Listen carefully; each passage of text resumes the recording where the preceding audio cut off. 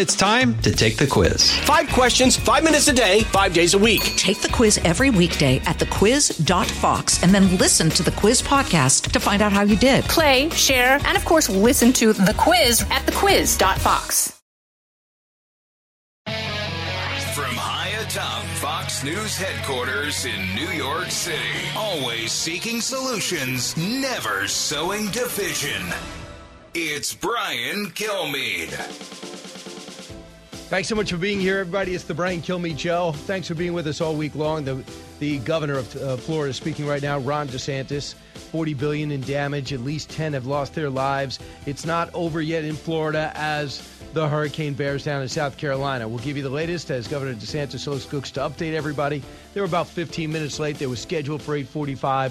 That's Eastern time, so we'll bring you the latest as it happens. John Levine at the bottom of the hour, he's been all over this Hunter Biden situation, as well as what the House Judiciary Committee will do should they get the majority come November. So let's get to the big three. Now, with the stories you need to know, it's Brian's Big Three. Sponsored by Crunch Fitness. Interested in owning your own business in a growing $30 billion industry? Check out Crunch Fitness at crunch.com. Number 3. What we're going to see is some kind of horizontal escalation. In other words, instead of using the conventional troops on the ground, which are failing, he will move to carpet bombing other parts of Ukraine. He could conceivably go to a chemical weapon. That is Admiral Stavridis talking about what Vladimir Putin's capable of. He just declared 4 provinces in Ukraine Russian territory based on sham referendums. What does this mean for Vladimir Putin? His plans to escalate in Ukraine and for us here in the U.S. as tens of thousands of his citizens decide they'd rather leave the country than fight this dumb war. Number 2. Having a poll lead in June or July or August is pretty irrelevant. What matters is the final stretch. And races tighten, and that's what we're seeing right now, and it's tightening in favor of Republicans. Jeff Mason weighing in on a special report last night. Issues tracking Republicans who are attacking Republicans' way, like immigration, crime, and cratering economy, have Americans looking away from Democrats and Joe Biden. We're going to look at those trends race by race. Number 1. This could be the deadliest hurricane in Florida's history. The numbers are still unclear, but we're hearing early reports of what may be substantial loss of life. There is the President of the United States, Hurricane Ian, historic and enduring. We'll look at the damage, the lives, the livelihoods lost, and how some are using this as an opportunity to scream climate change and slam Governor DeSantis. With me right now is Mark Thiessen. He never screams climate change. He knows this is part of hurricane season, and it's never good. Right, Mark? Absolutely. No, look, the reality is that there's no evidence whatsoever that this has anything to do with climate change. In fact, last year was like the weakest hurricane season on record in the Atlantic, and this year it has until now it hasn't been strong either. So this is why they changed it from like global warming to climate change, because climate change can mean anything. If there are fewer hurricanes, it's because of climate change. If there's more hurricanes, it's because of climate change. It's like it's like they can turn it into whatever they want. Exactly. Here's the example of them turning it into whatever they want. This is other media outlets. Cut 11. To a season would happen. Now with climate change and these extreme warm waters, it's almost, it's happening all the time. This storm, in a way, is kind of bad news for the people that are still trying to deny climate change as a factor. Florida Republicans deny climate change as a monster storm barrels towards the coast. This will be a first-time test for how you adapt to these new, stronger storms on a warmer planet as a result of climate change. The threat exacerbated, of course, by climate change. Charleston, like Miami, gets water that comes up on a good sunny day. That's climate change because water levels are rising. Our Earth is getting warmer, and there is just no doubt, I think, left that it is feeding these beasts. Do you feel differently now, Mark? You've been converted? I've been converted, absolutely. We got to do something about this. Literally, what they were saying was factually incorrect. We've had fewer hurricanes in the last year and a half than at any time in years. So no, it's not. There's not more storms going on. There might be more intensity, but this is the problem: is that the left can't figure out the difference between weather and climate, which are two very different things. And so every weather event that they don't like, they harness it to a PR stunt for climate change. And really, the one guy, I can't tell who it was who was speaking, but he's like, we got to deal with mitigation. That's exactly it. Climate change is real. It's happening. It's going to affect us in different ways. And the question is, what do you do about it? One option is to try and stop the climate from changing, which would require destruction to our economy that is unsustainable and unwise. And even then, we're not sure that we could stop it, and certainly we can't reverse it, because carbon, once it goes in the atmosphere, it doesn't disappear. So you can't reverse climate change. You can only slow it or stop it at an unacceptable cost. Or you can do the smart thing, which is mitigation. So for example, there's 100 million people right now who live below sea level in the world. Amsterdam has dikes and levees. Those are very cheap to build. So and if you're in an area where there's more heat, well, guess what? Air conditioning works, right? And actually more people in the world die from cold than die from heat, as Bjorn Lomborg has pointed out. So when the global temperatures rise, you actually have a net reduction in deaths. As a result. And air conditioning is cheap. Mitigation is inexpensive. We can adapt to the good news about climate change. It's happening really slowly. It's not going to be like one day all of a sudden floods are going to be coming and locusts and frogs and all the plagues from the earth. It's happening slowly, and so we can adapt. And adaptation is actually really, really inexpensive. What's destructive is this effort to try and stop the earth from warming, which is impossible for humans to do.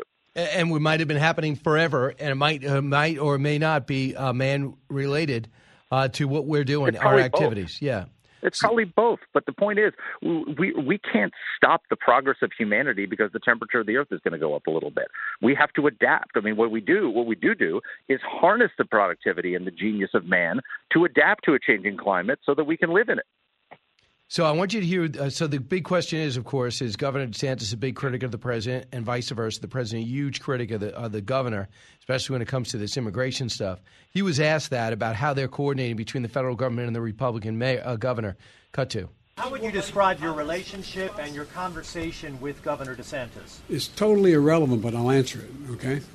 Very fine. He complimented me. He thanked me for the immediate response we had. He told me how much he appreciated it, said he was extremely happy with what was going on.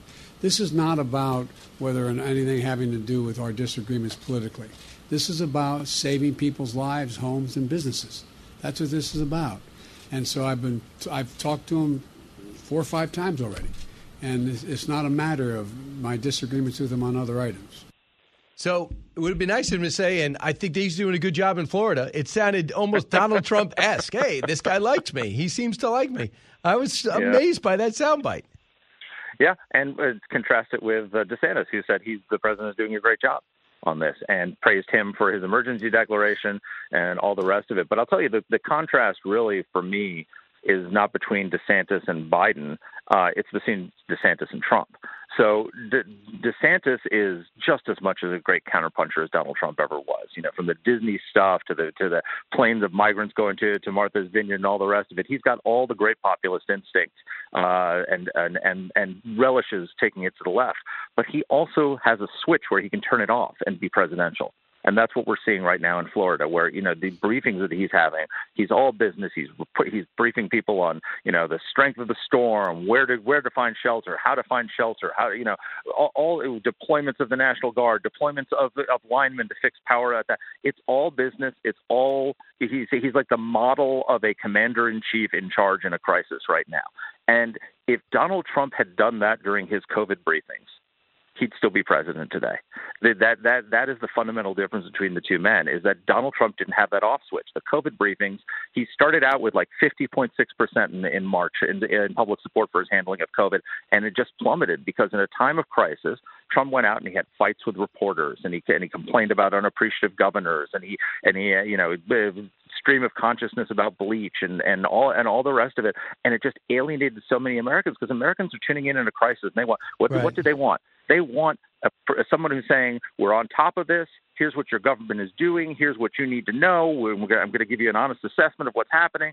And that's what DeSantis is doing. And Trump couldn't do that. And that's the fundamental difference between the two. With DeSantis, you get everything you like about Trump in terms of the populism, in terms of the pugnaciousness, in terms of the great conservative reform policies. I mean, he's been a fundamentally great conservative reformer as governor of Florida. But you also get the ability to be presidential when your state and if he goes to higher office when your country needs it.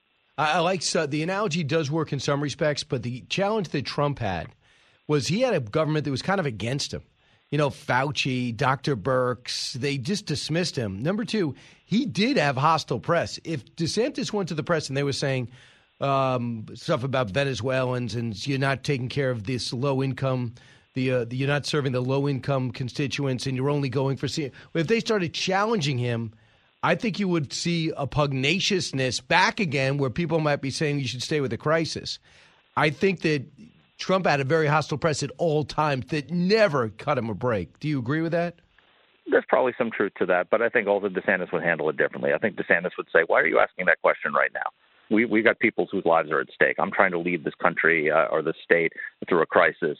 I'm trying to get resources that I don't have time for your politics. I don't have time for your questions. He wouldn't call him a cutie pie or like attack him in the way that Trump did. I just think that he was. There's a time there's a time to counterpunch and there's a time not to take the bait. And Trump couldn't tell the difference. That's fundamentally why I think he lost the election. I think that I've told you this before, but before the election Gallup poll, 56% of Americans said that they were better off now than they were 4 years ago, which has never happened in the history of the Gallup poll, and he still lost. It was because of this stuff. It was because people looked at that. They looked at the COVID briefings. They looked at the first debate, and they're like, I'm done with this. I'm done with this. I don't want this chaos, right? And so you have he's probably one of the greatest conservative presidents of my lifetime. What he did in office is almost without parallel, from the Abraham Accords to the Operation Warp Speed. I could spend an entire hour on the air with you talking about his accomplishments in office and what he did. But people, at some point, his behavior in office made people not care about those things. Not his base, but like the swing voters who you need. And DeSantis seems to be somebody who can walk and chew gum at the same time, who can do all those good things, who can fight back when the time is right, but also know when it's time to take a step back and not take the bait and not punch back. Pretty accurate. It's really hard to challenge that. I think it's pretty much on target. Think about Muhammad Ali. Have you ever watched a Muhammad Ali fight where this guy's throwing the punches at him and he's just ducking and weaving and not punching back? Like Trump could never do that. There's a time to land the blow and there's a time to duck and weave. And that's the fundamental difference between the two men. I'll take the analogy a little further, and that is the rope-a-dope. Sometimes you got to take the blows, but actually Trump will never take a blow that's not unanswered, which I'm not sure you can be critical of that. Let's talk about Admiral Stavridis and what he said. I don't know if you've known this. In the last hour, it looks as though Vladimir Putin has annexed 4 areas of Ukraine. He is losing this war. His call-up of 300,000 people has caused an exodus from his country, the likes of which I've never seen before. I want you to hear what the Admiral Stavridis said, and I want to get your take. Cut 30. Oh, I think it's quite significant in the sense that reliable reports, Jonathan, say 200,000, 300,000, maybe more Russian men of military age, which, by the way, is pretty elastic in Russia. They'd be willing to take old, grizzled Admiral Stavridis to go to the front lines at this point. That's how desperate they are. So bottom line, this does not augur well for his efforts. And I'll conclude with this.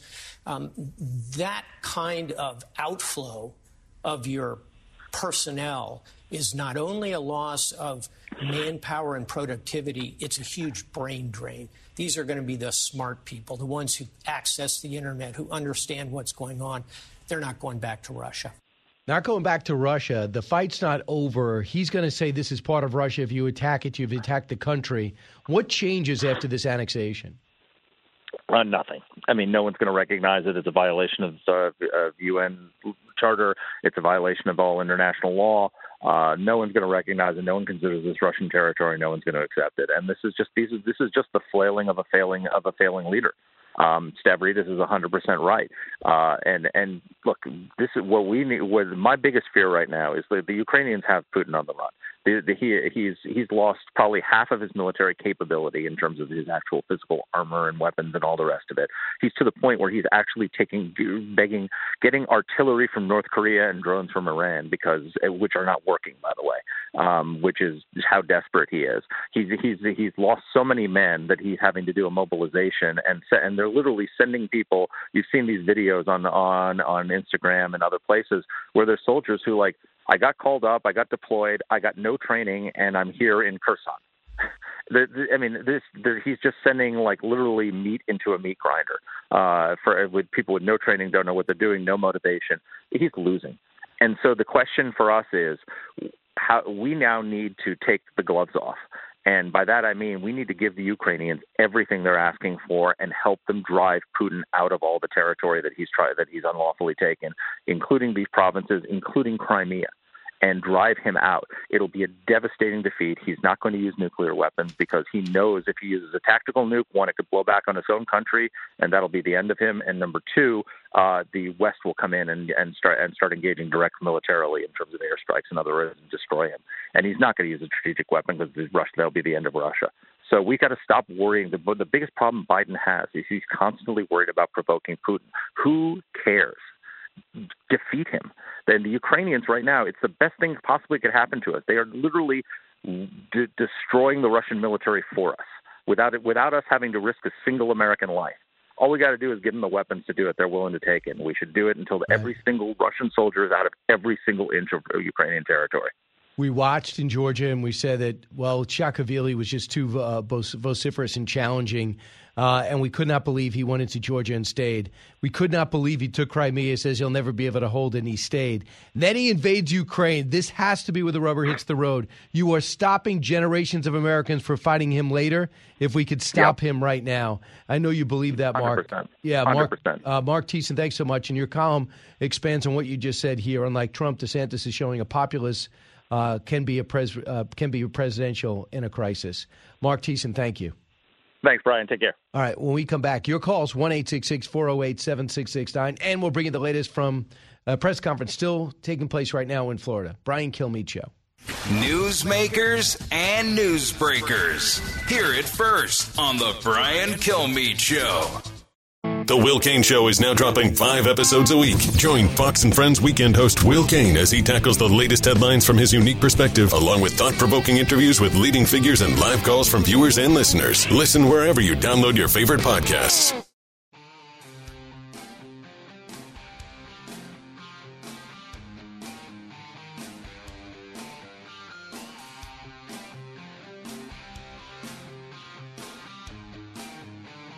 He's so busy, he'll make your head spin. It's Brian Kilmeade. Hey, welcome back, everybody. We're just still watching the press conference going on. Now the number of casualties, sadly, has gone up to 21. Remember, the sheriff told us yesterday, not us, but told us and then confirmed it to Marco Rubio, who related to me on Fox & Friends, that they think hundreds. And we did get a confirmation from another lawmaker that they've seen bodies. So they have not been able to get to a number of areas, but right now the fatalities are at 21, and they're continuing to update us on what goes on. They have found human remains also, sadly and ugly. They've actually unearthed bodies from cemeteries. That's how saturated this ground is. Ugly scene in Florida. We're all over it. Brian Kilmeade Show. When we come back, we're going to be joined by John Levine and talk about where we're heading politically with all these other things breaking before November 8th.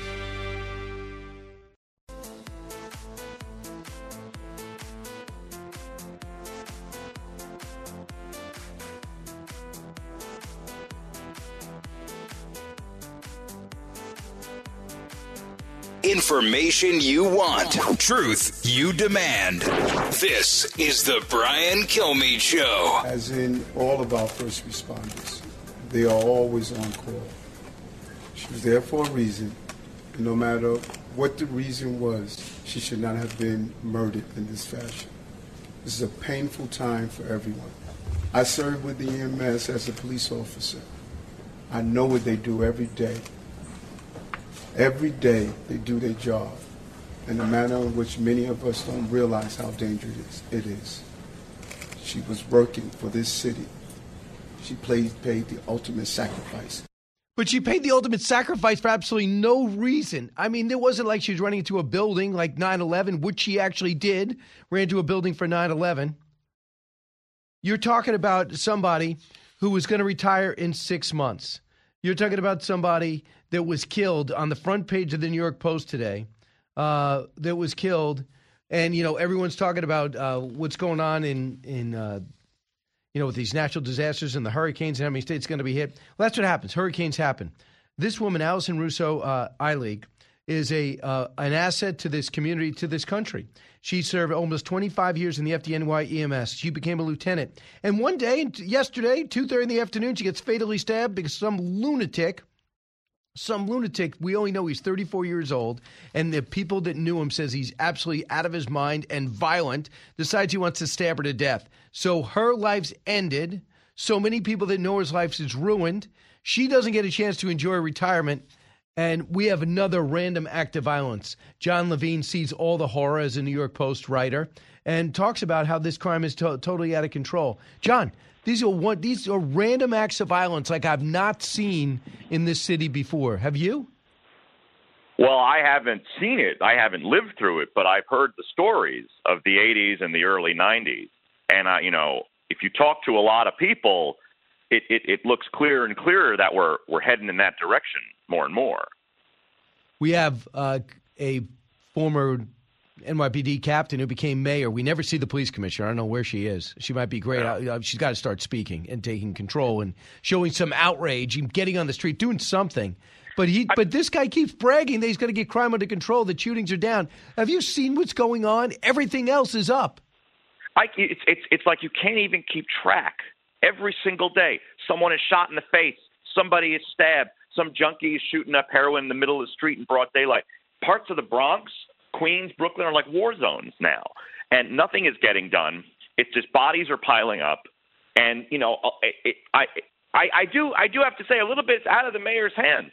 A lot of these people are psychos who should be incarcerated, and they've got dozens of priors, but we can't lock them up because of the bail reform law that came out of Albany. And you've also got district attorneys like Alvin Bragg in New York that just won't do their jobs. So even if you do arrest people, the charges get downgraded, and they find ways to just release them back out onto the street. And just to build on what you're saying, you're right. He did go up to Albany, and he did lobby lawmakers, and they laughed him right out of the city. They said, don't come back again. So you know what I would do? This guy loves the camera. He loves the microphone. Every day, I want to name the following lawmakers that told me that bail reform and no cash bail stays. This guy would have been in jail. That woman would have been alive. This guy would have been in jail. This woman would have been alive. Right. And roll it down. And that's what you do if you want to get results, not worry about your political fortune. And I understand the frustration there. And the other thing that's happening is people don't want to be cops because of qualified immunity. They're not backed. They're not paid. And they're not allowed to do their job. And they get the sense that this commissioner and this mayor has their back. They worry that they don't have their back. And they know what happens when that happens. I mean, at least with the last mayor, they didn't have their back. And, it's terrible. Everyone's, defund the police until it's in your neighborhood, until it happens to you. And, you have these people that go out every single day and risk their lives. And you have these violent, psycho people in New York City. I don't think your listeners outside of New York City really appreciate some of the characters we have here. And these people, put their lives at risk every single day to keep the criminal elements away from people. And when they arrest someone, they've got, I've seen arrests in New York City. If you live in New York City, you'll see arrests. And immediately, everyone in this vicinity will take out their phone and start filming. So a live arrest is going down, and 25 people suddenly are like Christiane Amanpour, and the phone is out, and it's like, what are you doing? What's the meaning of this, officer? And they can't do their jobs at all. And then, God forbid, anyone breaks a nail. You have you have like Al Sharpton leading a protest outside the precinct. It's a terrible situation. And that you never can be certain that leadership will defend you, ever, unfortunately, in our current climate. So right now, if you look at the recent polls, I think that Lee Zeldin's getting closer and closer to what he needs to be successful, and that's between 30 and 35% of the city vote. And a lot of it is tough on crime. I know he's got about 25 law enforcement unions that have supported him. You write a story that Lee Zeldin, if elected, may declare a crime emergency. He's got to be able to work with Democrats. We saw what happened when Governor Schwarzenegger walked in there and he tried to be a Republican. That didn't happen. People think he failed, but he really had no choice. So what are you seeing with Zeldin that might give people hope they care about law and order and less about party and politics? Well, as you said, Zeldin needs about 30% of the city to win. I would say even a little bit more than that. He's going to obviously dominate upstate, but nobody really lives upstate. Republicans got to win 30% of the city. Curtis Sliwa was unable to do this in his run for mayor. So it's a very, very tall order. And as for the crime emergency, he has to, even if he wins, you're still going to deal with probably a major Democratic majority in the state assembly. He thinks he's going to be able to get the bail reform law repealed through the legislative process. But I have doubts about that because, I know some of these jokers up there, and they're not – Zeldin's like, I'm going to go into their districts. I don't know that that's going to matter to some of these guys. But it depends on what the final numbers shake out. But the suspending it through a crime emergency is a much more novel approach. It's something that is a little more legally exotic. And as he pointed out to me, it's not his preferred option because then the next governor can just undo it. He wants a clean repeal, but that's a very tall order, even if he wins, Right. I was very curious. I say one of his weaknesses, they say name recognition. So you could actually change that. 5 events a day from New York 1 to WABC TV. Don't walk away from one camera. Demand people have attention. Make sure you show up at every crime scene. And don't leave anything in the tank, because I think that could catastrophic pay for play, which Governor Hochul did, where 4 days before giving a $637 million no bid contract to a donor, she is the beneficiary of a huge cash infusion to her campaign. 4 days later, $637 million, and we have to pay for rapid tests with our taxpayer dollars that are twice as much as California's. Then we find out his daughter, her son or daughter, ends up working for the donor. This is in your face. All of Albany is for sale. What's going on? It's been well documented. So I think she showed up. She didn't have an independent power base like Cuomo, and she's trying to sort of find her footing. And she's much more susceptible to big donor pressure than someone like Cuomo would have been, because Cuomo was, he was like a mob boss. He wouldn't have to sort of behave that way. Obviously, he did other things, but it's just because of probably her youth and inexperience in the job. John Levine, our guest, he's usually on Talking About Hunter. I want to bring you to the FBI. We know there's a sense in the FBI with about a dozen whistleblowers coming forward that if you're a Republican or conservative and don't want to do what Democrats want you to do, you're going to be marginalized or fired. So that's why they're blowing the whistle. Jim Jordan talked about that with Sean Hannity last night, because now there's retribution on those coming forward, which, by the way, is against the law. Cut 26. We talked about the 14 whistleblowers, FBI agents who've come to our office. The very next day, Merrick Garland sends that memo out saying, here are the rules if you're going to speak to Congress. It was a memo designed to chill the speech of brave whistleblowers who want to come forward and tell us the truth. We also know that some of those whistleblowers have had their security clearance revoked, which is always the first step in terminating someone at the FBI. And now we think there's been specific retaliation against a whistleblower who's been suspended. And this is one of the very first whistleblowers we had who's been suspended. He came to us back last fall with the school boards issue when we learned that memorandum that came from Attorney General Garland designed to say we're going to use the counterterrorism measures against moms and dads. And 20-some parents were investigated by the FBI for simply showing up at a school board meeting. We got a very lauded, well-respected bureau here in New York City. But is there a sense should there be a sense of concern in this country for an FBI that's politically driven? Yeah, absolutely. I can't stress enough how important the whistleblower process is. Like, the reason we had Edward Snowden and the reason Snowden was so bad was because he gave information away. He went to journalists. He didn't go through the official channels, the whistleblower process. So I love whistleblowers. That's the legal way to get information out. That's if the government's doing something wrong internally and you want to blow the whistleblower. If you undermine that process, you're going to end up with a lot more illegal leaks, things like Snowden. which is just, it's not how we should do things. And it's obvious that a lot of stuff within the DOJ and the FBI has been politicized, and it should and probably will form part of the Republican House investigation into these matters should they retake the House in the midterm election. Very interesting. They got to solve this, and these guys got to come forward. And it will be very interesting to see these FBI agents come in front and see if there's retaliation there once they go public. Some have refused to do the Mar-a-Lago raid, and they got suspended for refusing to do it because obviously there'll be a political price to pay. It was not in the FBI's interest for Christopher Wray to greenlight the DOJ sending the FBI into Mar-a-Lago. They're trying to rehab their image and not be a political organization. And the DOJ says, I need you to raid the President Trump's place. And if you realize there's got to be a better way because the fallout cannot be worth what they've gotten. And that's pretty much where we stand if you're looking at the big picture.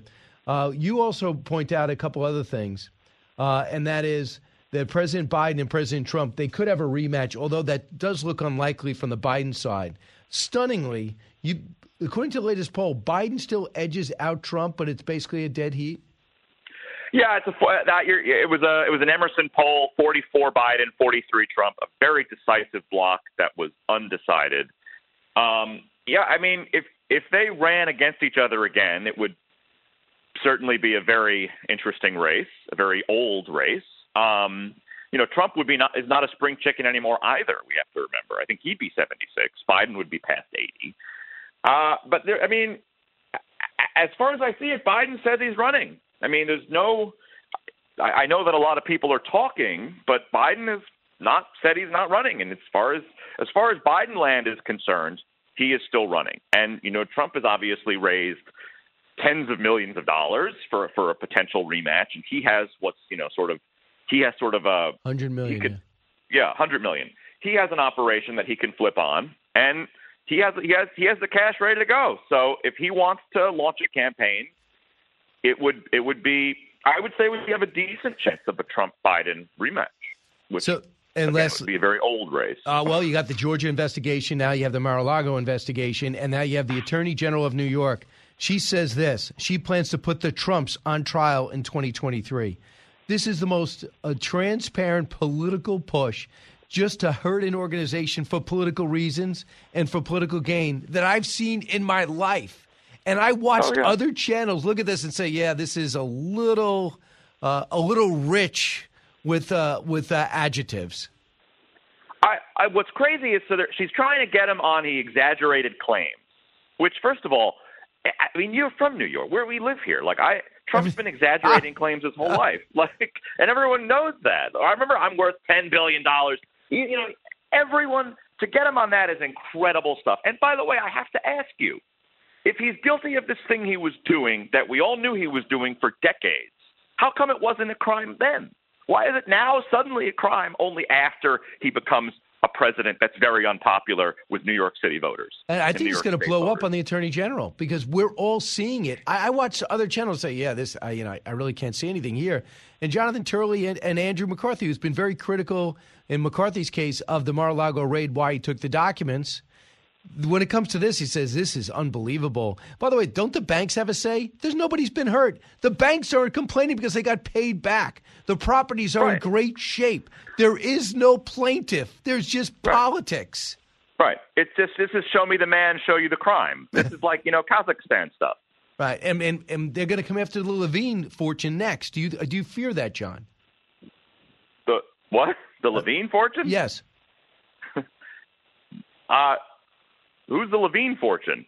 No, I'm talking about your money. Oh, me? That's the 87,000 IRS agents. Yeah, yes. I'm excited for that. And if you think that's only going to be millionaires and billionaires, I have a farm on Fifth Avenue to sell you. Right. They're going to come for you and your compound, believe me. Oh, yeah. That's all coming. Right. Because the New York Post pays you a ton. I was going to say, the Levine fortune, what are you talking about?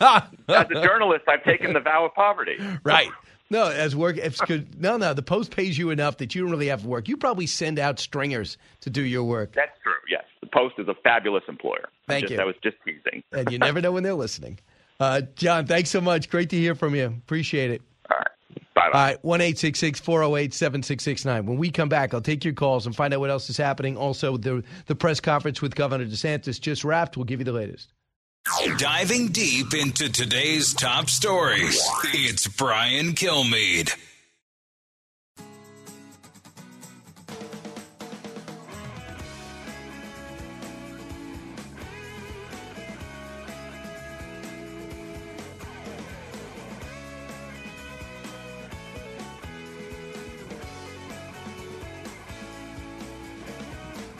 From his mouth to your ears, it's Brian Kilmeade. Everything we've gone through, the Trump presidency, the pandemic, just the journey of, the more pandemic.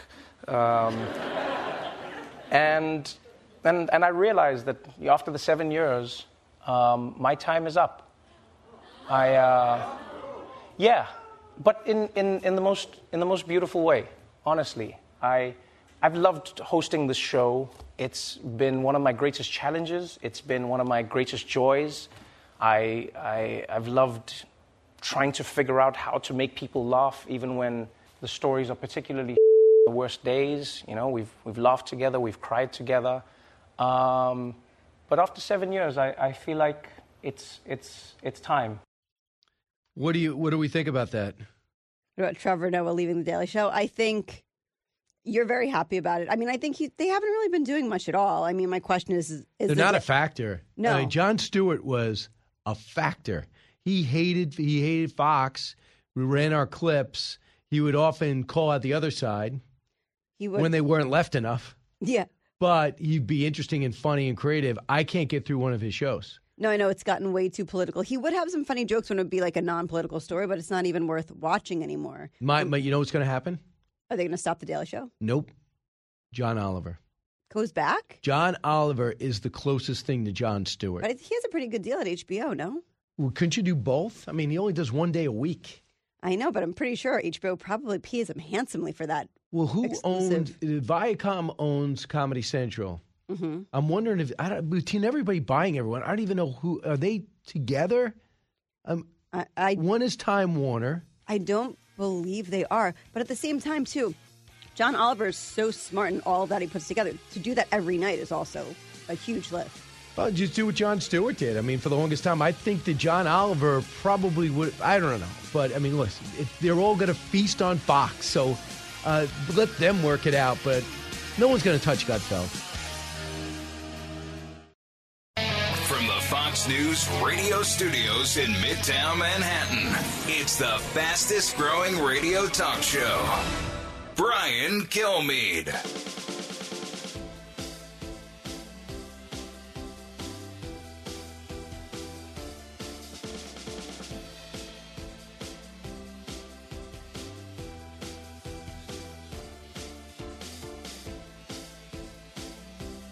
Hi, everyone. Welcome to the latest moments of Brian Kilmeade Show at 48th and 6th in Midtown Manhattan. Heard around the country, heard around the world, and all eyes are downtown or downstate, down country in Florida. Now we'll look out. Georgia, good news. It seems to have missed you. Good news for Mets and Braves fans. They'll be able to play 3 consequential games to decide the National League East.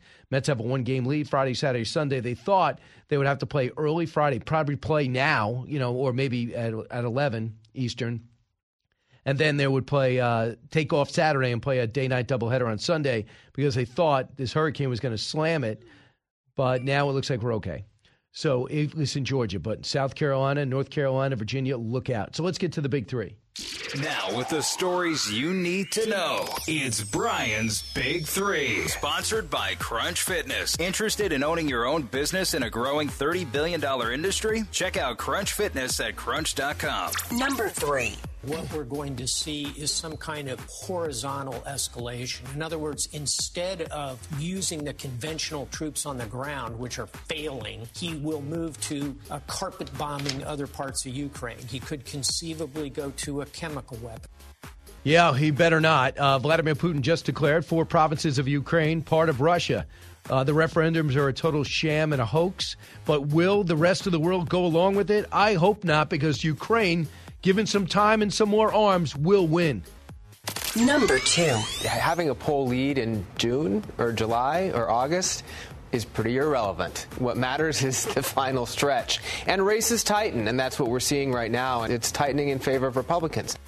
Yes, it is. Issues are going their way. 2022, issues tracking Republicans' way, as we just mentioned, like immigration, like crime, like the creator economy. I have Americans looking away from Democrats and Joe Biden. Is that going to happen pervasively? Well, let's look at the trends and the individual races. Number 1. This could be the deadliest hurricane in Florida's history. The numbers are still unclear, but we're hearing early reports of what may be substantial loss of life. President Biden weighing in. Hurricane Ian, historic and enduring. We'll look at the damage that's already been done. Estimated to be about $40 million. Fatalities have risen to 21. Let's bring in Geraldo Rivera. I mean, every major hurricane Geraldo is basically covered. Geraldo, you've seen them before. They're all a little bit different. What's so challenging about this one? I think, Brian, good morning. What happened to Sanibel and the other offshore islands is quite stark and dramatic. I visited Sanibel often in my boat there on the west coast of Florida visiting friends. I don't know if they stuck it out during the storm. I understand now that 200 families on the island of Sanibel did stick it out. Don't know what the fatality rate is. I know the official number is 21 so far. It's going to be higher than that. It always reminds me a couple of things. Number one, covering a hurricane, the drama is in the wind, the trees bending over and so forth. But the damage is always the water. And now you have stories which were very reminiscent of Katrina, where people took shelter as the waters rose inexorably in the upper floors of their homes, and then they got trapped up there from the water on the one side and no way out, no way through their roofs. So I suspect that the number of 21 is going to easily double, maybe more than that, God forbid, but it just seems that way, Brian. Well, it does, and I get the sense the sheriff came out and said we believe hundreds have lost their lives, and everyone said, we didn't hear about one. And then we heard about 2, now we heard about 10, now we got up to 21. So I think a lot of these areas with the cell phone towers down, the communication we have to eyeball people. That's what I'm saying. It's almost back to the Stone Age. Eyeball people to find out who's hurt, who's not, and who's alive and who left. This is going to be a longer process. Let me ask you, on that bridge, you know structure. Are you surprised that people didn't forecast this? Are you surprised by the strength of a hurricane that would take it out? In your mind, was it always susceptible to something like this? It reminds me of the building that collapsed around Lauderdale a year or two ago. And it doesn't matter how well you build them. If you build them on sand, it's going to be, there's like sayings about that, build it on sand. And they built these big bridges. They look sturdy in every regard, well designed, but then they put those pillars in sand. Sand's always shifting, particularly in a storm like this, just digs out from under it. The pilings have nothing to support them, and in turn the bridge collapses, and now you have a modern high-end island that is absolutely cut off and has been ravaged. It's deeply distressing. But can I just say one thing about climate change? I think that people talking about climate change in regard to this hurricane, in my view, just don't know what the hell they're talking about. I remember seasons in Florida where Florida itself got hit by 4 hurricanes in one season. I remember Hurricane Andrew, 92, south of Miami, and how the winds were so intense that they scoured the whole community, and then the water came in. It's, how they can, with such confidence attributed to global warming or climate change is, to me, the height of recklessness and irresponsibility. Here is Don Lemon doing exactly that, Cut 12. The science shows what the science shows. It's undeniable what is happening. But listen, let's talk about the storm surge. Really, what I was trying to explain on the site is just a phenomenon of the intensifying storms over the years, what it is. Not trying to say that it's one particular storm we could gauge something. But listen, you get an idea. You've been doing this for a while. I've been covering these for, since I've been in the business for 20 years. I've lived in the Gulf Coast. You see the intensity of the storms increasing, and that's the science definitely shows that. So he's telling that to a meteorologist out in the field. Really, it seems so bogus. I remember clearly the day the New York Times decided that global warming at that time, it was based on the Al Gore inconvenient truth. When the Times decided that climate change was real. And so they took out all of the conditions, all the qualifiers, not sources say, or many in the meteorological business allege. It just became an absolute truth. Not an inconvenient truth, an absolute truth in the eyes of the mainstream media. And I think, we have weather cycles. I believe the world is getting warmer. I believe that human interaction with the climate is affecting at least local weather. But to make priorities based on it, where I think the science is unresolved, maybe unresolvable, I think you've got to have a whole new paradigm, Brian. So I agree. So I agree too. It's not automatic. I mean, and the thing is too, with the whole climate change and the green agenda, jamming it down people's throats before the technology's ready is anti-free market. And I don't mind subsidizing things like, for example, NASA that brings us to the moon. Then we can live off that. I get it. But what we're seeing now, and what the president's passed, even though this recession looms or we might be in the middle of it, and we're seeing what's going on with crime in this country and the collapse of the border, for him to make this his agenda when it should not even be a top 10 on his top 10 list, I think is stunning to me. But in terms of going after Governor DeSantis, who's gone out of his way to not say anything bad about Biden and vice versa, that didn't stop your favorite show, The View. Cut 13. Governor DeSantis says it's all hands on deck to prepare for what's coming, and that includes reaching across the aisle for help. Isn't it socialism when the government helps you? That's what they say, like Social Security and Medicare and Medicaid and things like that. Got to come, and the police, and socialism. See, I have a slightly different take on The View. I think that they, from the left, from the progressive side, from the the rock and roll socialist side, they do better at it than many of the more legit broadcasts. So they are.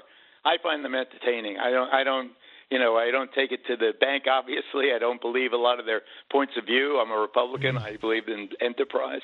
But I find Joy Behar a delight. I'm glad I'm not married to her, though. Wow. I've never heard that. I find Joy Behar a delight. I've never. That's unbelievable to me. I'm thrown. She's like a caricature. I think she's got it down pat. Really? Unapologetically.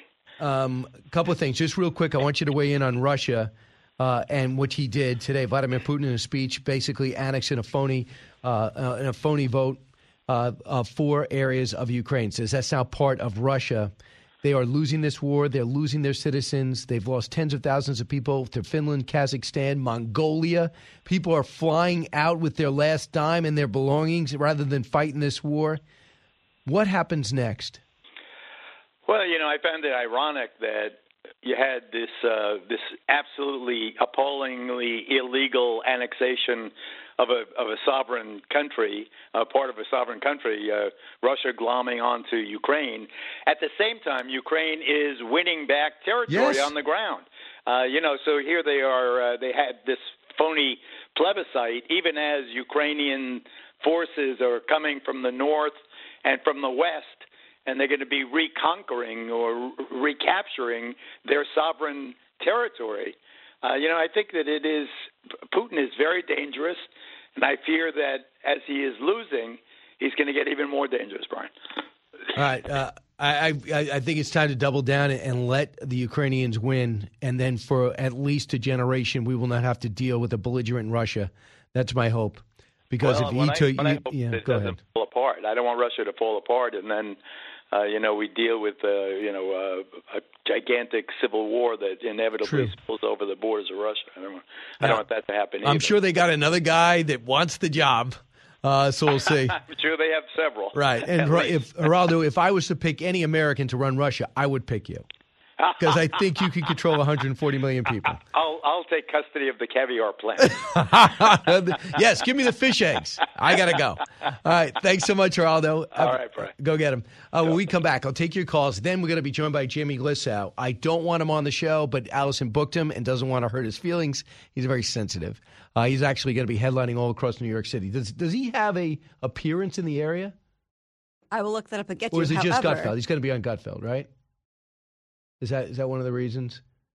He's going to be on Gutfeld. And the other thing is you're sort of preemptively teasing because we have Kellyanne at 10:34. You read the wrong line. Oh, sorry. I'm on the wrong hour. You're on the wrong hour. I overripped. You wanted the show to almost be over. Right. So no wonder you correct. Well, no wonder you were scrambling. Well, I dropped the headset, so it was awkward. Jamie Glissow in the last hour of the show, or a different hour of the show, depending on what hour you take at what time. When we come back, Kellyanne Conway joins me to make sense of this sprint towards November. For those people who thought the red wave is done, I don't see it that way, but does she? She does the polls. She'll be joining us next.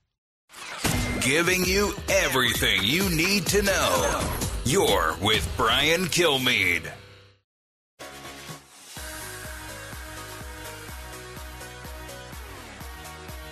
A talk show that's real. This is the Brian Kilmeade Show. Can you tell us what this is and what effect climate change has on this phenomenon? Well, we can come back and talk about climate change at a later time. I want to focus on the here and now. What effect does climate change have on this phenomenon that is happening now? Because it seems these storms are intensifying. That's the question here. I don't think you can link climate change to any one event. Okay. Listen, I grew up there, and these storms are intensifying. Something is causing them to intensify. He's going to be terrible in the morning. I mean, what you need, Don Lemon's going to the morning. So he's got this agenda. He's still got this radical left-wing agenda. I mean, he sounds like Al Gore and John Kerry, just off the hook. He is talking to a meteorologist who's trying to explain to people where the danger is, where the storm surge is going to hit, what everyone should do. And he just wants to say, climate change. Every time there's a storm, it's not climate change. We never had a settled climate. I mean, if you read about Jamestown, if you read about Valley Forge, all you see Valley Forge during the Revolutionary War, all these things talk about unbelievable cold, unbelievably the hottest summer ever, the coldest winter ever. They write about how unseasonable it was. There were no combustion engines back then. You could debate climate change, but it is a general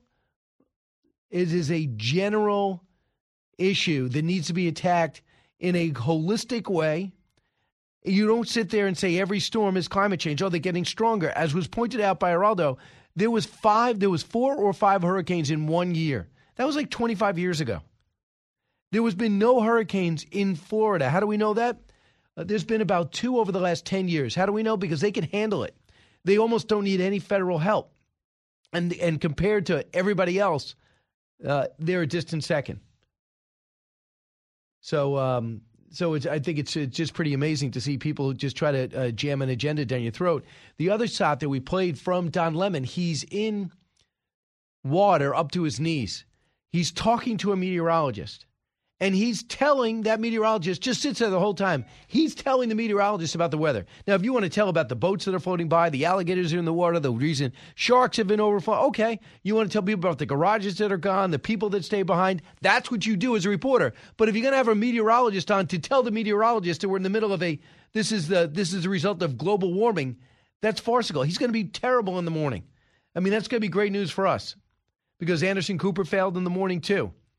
This group failed in the morning as well, is about to fail too, as Don Lemon goes back to mornings with two women, and he'll try to make it work as he loses his primetime slot. And believe me, he doesn't want to lose his primetime. As great as the mornings are, you kind of want to work 1 hour if you're him. You're used to doing that, maybe 2. Then you go to bed when you want. You go out after work. You get up at around 10. You call in around 12. That's a lot different than, my goodness, it's 3 o'clock in the morning. I got to take a shower. My goodness, I have to get to work. I got to be on the air for 3 hours, and I got to show personality. Well, he doesn't probably want any part of that. And believe me, with that attitude, he's not going to grow his audience because that is not settled science.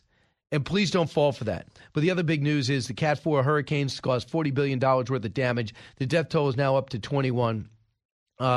This morning, I knew there was 6 dead in Charlotte County, 1 dead in Volusia County, 5 dead in Lee County. And we know that, too, the First Lady of the state, DeSantis, her first name eludes me right now, Casey DeSantis, she was on with us this morning, and she has formed a private fund, and they've got a couple of $1 million already. Why are private funds necessary? Because you have a criteria. You make sure your tax guy takes a look at it. Your accountants understand it. You put up the criteria. You set up in a website. So when people come back and they only have the clothes on their back and no money for a hotel or meals, you could turn that around quicker. So she started that. FEMA is already in action, and the water's beginning to recede. In Jacksonville, in St. Augustine, in some of those surrounding counties. Orlando got hit very hard, but Disney's going to open up tomorrow. So things are going to be, it's going to be a long time to see Fort Myers stand up again. I mean, that looks like it was absolutely bombed. 2.7 million without power. Though it was pretty encouraging that 450,000 got their power back. Why? A lot of it has to do with they spent the last few years investing in burying the lines so they don't go down. And according to one of these women with Duke Power, she said that they've lost very few power stations, which certainly helps. You listen to the Brian Kilmeade Show. When we come back, we're going to be joined by Kellyanne Conway inside the 2022 election.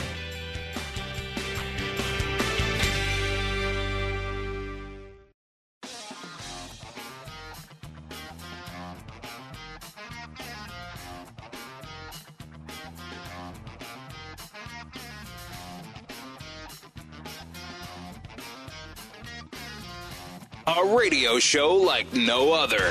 It's Brian Kilmeade. Under the laws that govern these kinds of natural disasters, FEMA, the federal government, relates to the governor, and the governor relates to all the locals.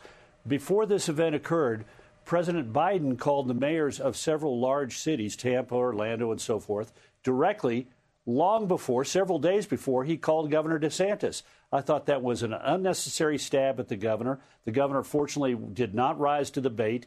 He went out, was very appreciative of President Biden's call, complimented FEMA on the work that they were doing in preparation for the event.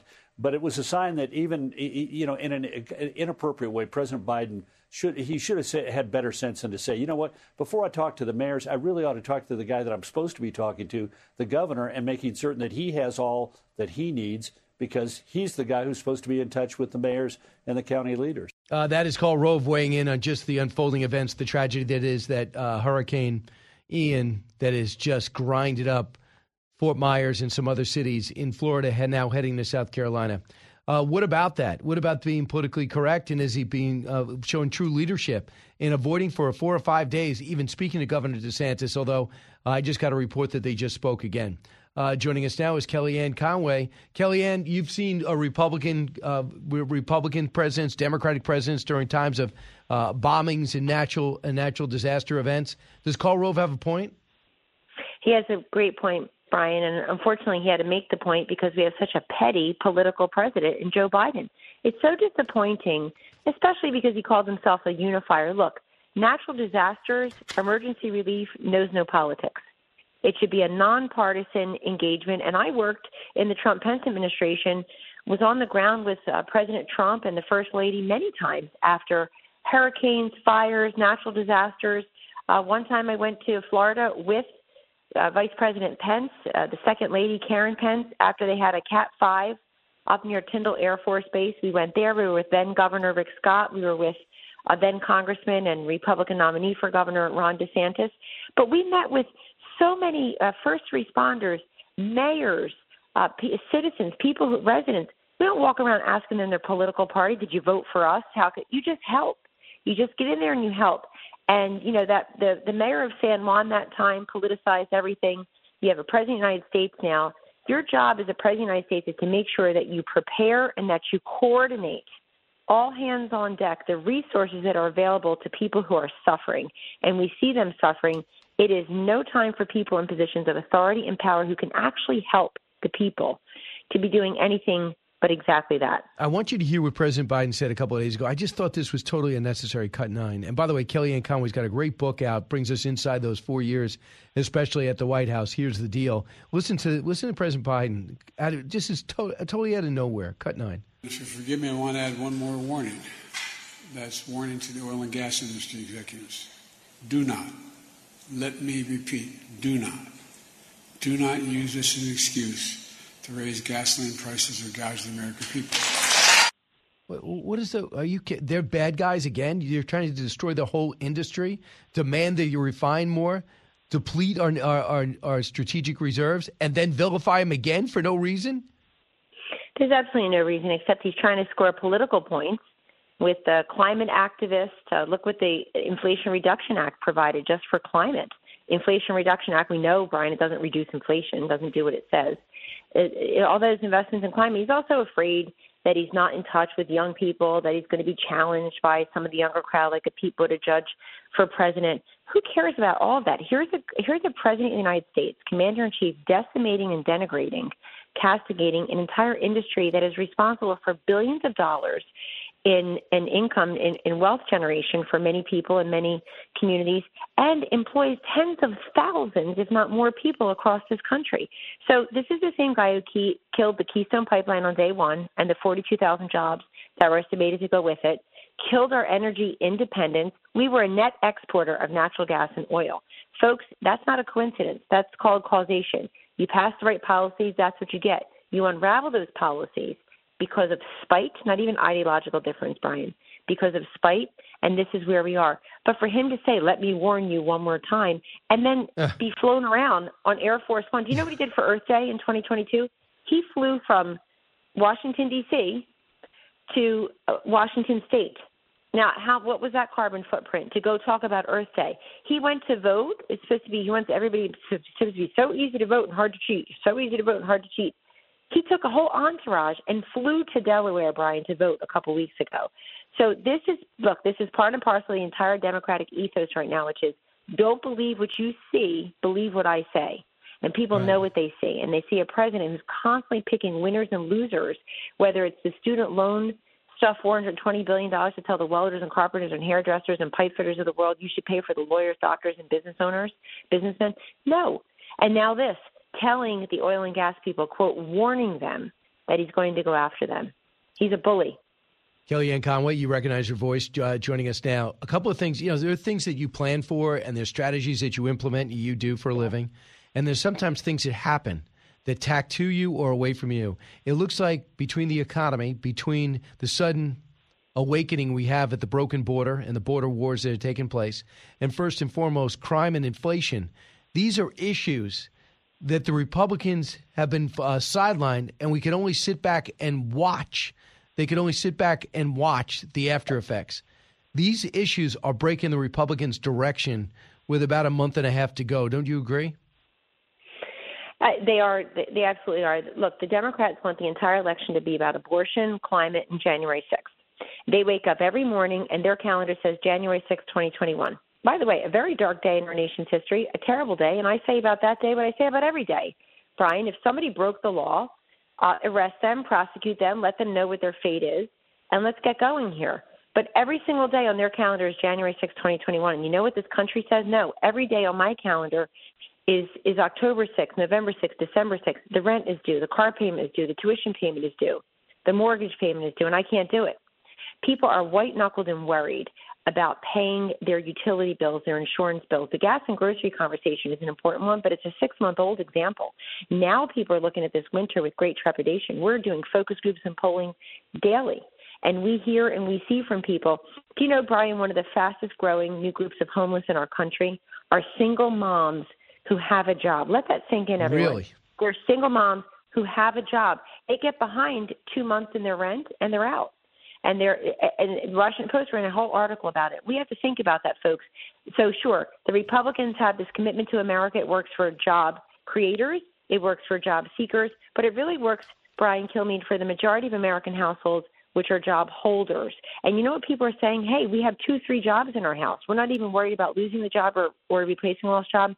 We're wondering when the heck the job became not enough to pay all the bills, to meet our necessary expenses, to live, not luxuries, to live. So inflation, education, crime, rising costs, rising crime, 2 top issues everywhere around this country. the drugs that are pouring in, 18 to 45-year-olds, number one killer, fentanyl. People know what the issue set is. And you know what, Brian? I don't know why and how and when this got so complicated. This is the most straightforward, uncomplicated issue set going into a midterm election I've ever seen. I've been doing this for decades. It's very straightforward. The Democrats want it to be about abortion. That's important to many voters, but it's nowhere near inflation, economy, crime, and even education. Let me say one last thing on education. Republicans have a tremendous opportunity on that issue for the first time ever in polling. The Republican Party is tied or just a little bit behind the Democrats on which party do you trust more to handle education. We've been losing the Democrats 18, 20, 22 points for years on the issue of education, but screen time is school time. Your kitchen island as a classroom for just a little too long. These kids with the lost learning, the mental health challenges, all of the above. The parents say, I have a fundamental right to say where my kid goes to school and what is taught there.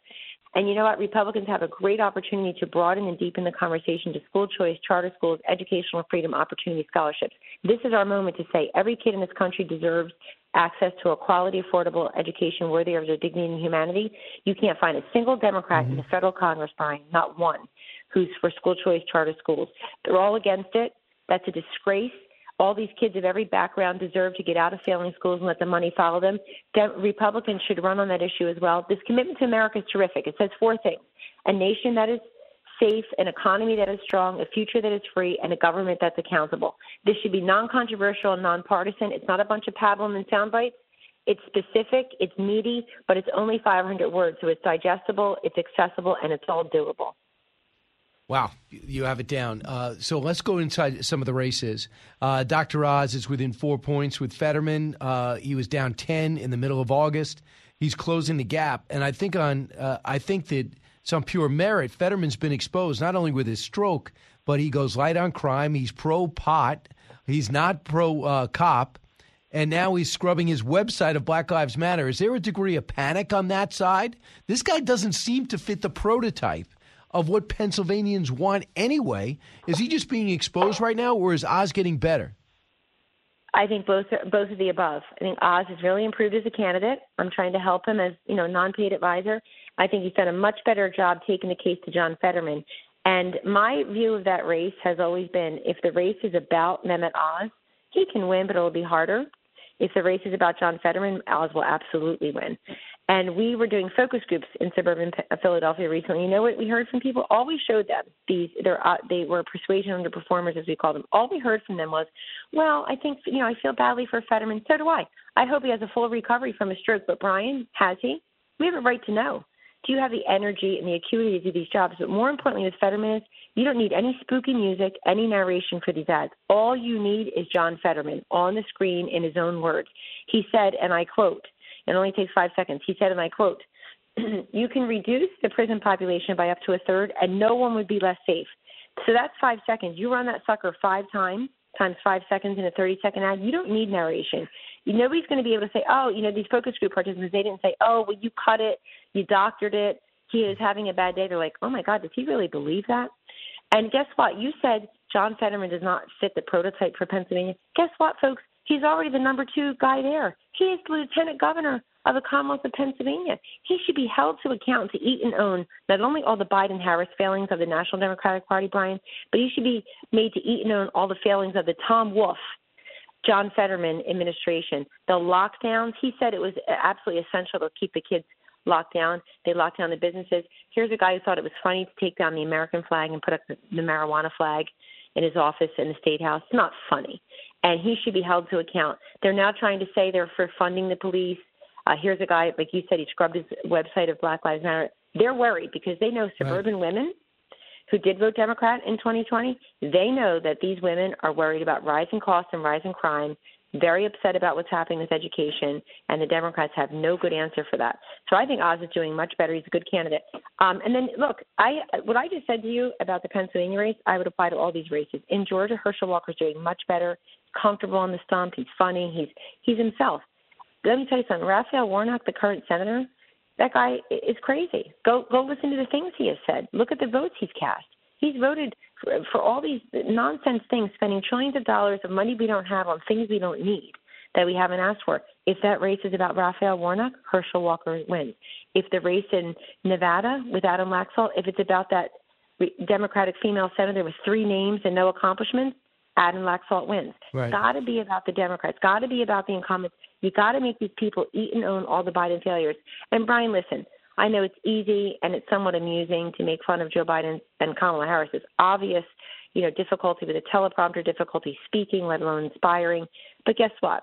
The art of politics is not to tell people what they can see. Everybody can see that. The art of politics is to tell them what they can't see. When I think of Joe Biden, I think of 13 dead service members, a guy with no plan, ignoring his generals, pulling us out of Afghanistan. What's the point of having a female vice president if the women in Afghan are less free? Too quick. I only have 45 seconds. Baldock and Blake Masters. What could you tell us about those races?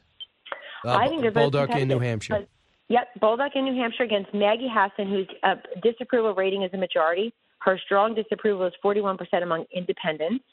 And she's just been there so long. Listen, this is a woman 6 years ago. She won that Senate seat with 0.3 of a percentage point. So she should be very vulnerable. And the Republicans have to rally around Baldock. They have to come together and get him over the finish line. He's got to run his race against Maggie Hassan. He's going to say, this person pretends she's independent. She's quoted as saying, Joe Biden's not involved in my race. I'm running my race. Joe Biden's very involved with your race, lady. You vote with him 98% of the time. He's very involved in your race. And fentanyl and the drug crisis in New Hampshire is terrible. Blake Masters got to make an issue of Mark Kelly. There's a guy also, don't let him skate free as the guy who's moderate. No, he's not. He votes with Joe Biden and Kamala Harris every single time. He voted to spend money we don't have on things we don't need. Arizona deserves better. I'm not sure what kind of energy Masters has. I know that Oz will not be at work, and Baldock is relentless. But I've not seen much of Blake Masters, and I think the President Trump has got to start writing checks to the people he endorsed.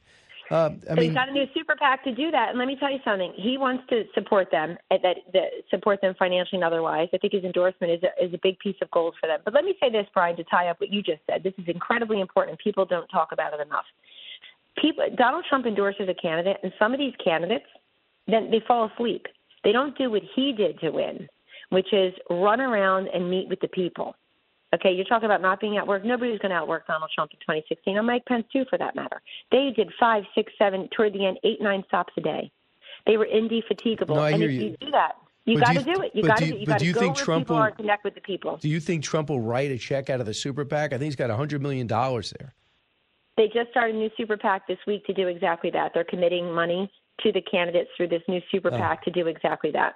Oh, okay. Did not know that. Yeah. Kellyanne, congratulations on the success of your book. Pick it up. It's called Here's the Deal. Thanks, Kellyanne Conway. Thank you so much. You got it. When we come back, your calls, 1-866-408-7669. And don't forget One Nation, queuing up Saturday at 8 o'clock, repeated at 11. Newsmakers and newsbreakers. Hear it first on the Brian Kilmeade Show.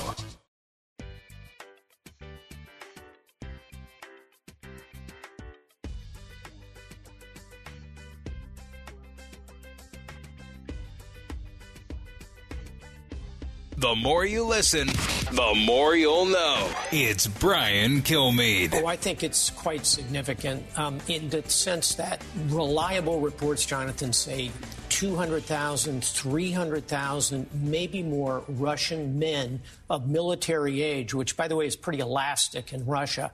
They'd be willing to take old, grizzled Admiral Stavridis to go to the front lines at this point. That's how desperate they are. So bottom line, this does not augur well for his efforts. And I'll conclude with this.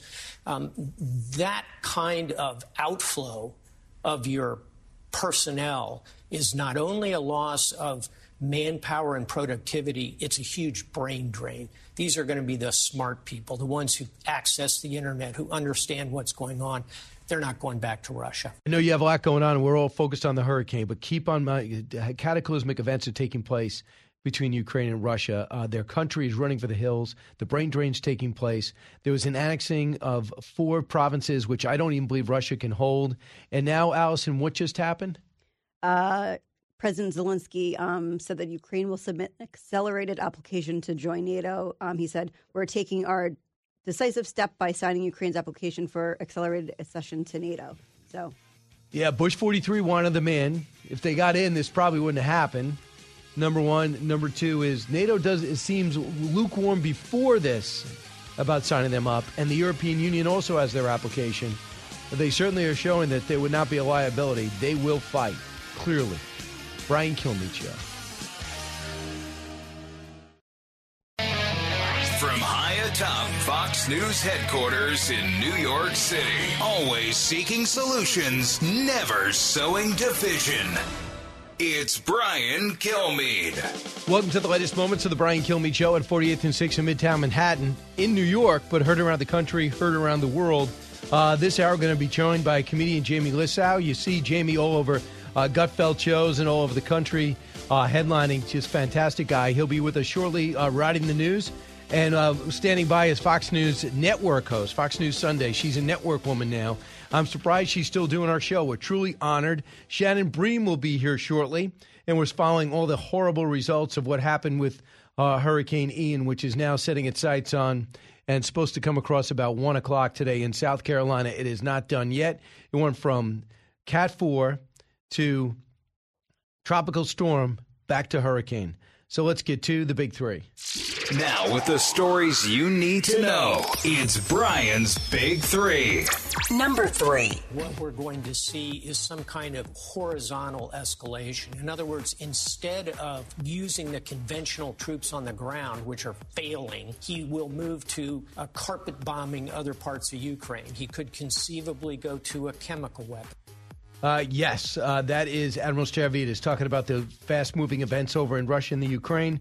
Annexing went on with 4 regions they had no business doing and making a part of Russia. Nobody will recognize it as tens of thousands of young Russian men head to the borders rather than go get conscripted and fight a war. We'll bring you the latest. Number 2.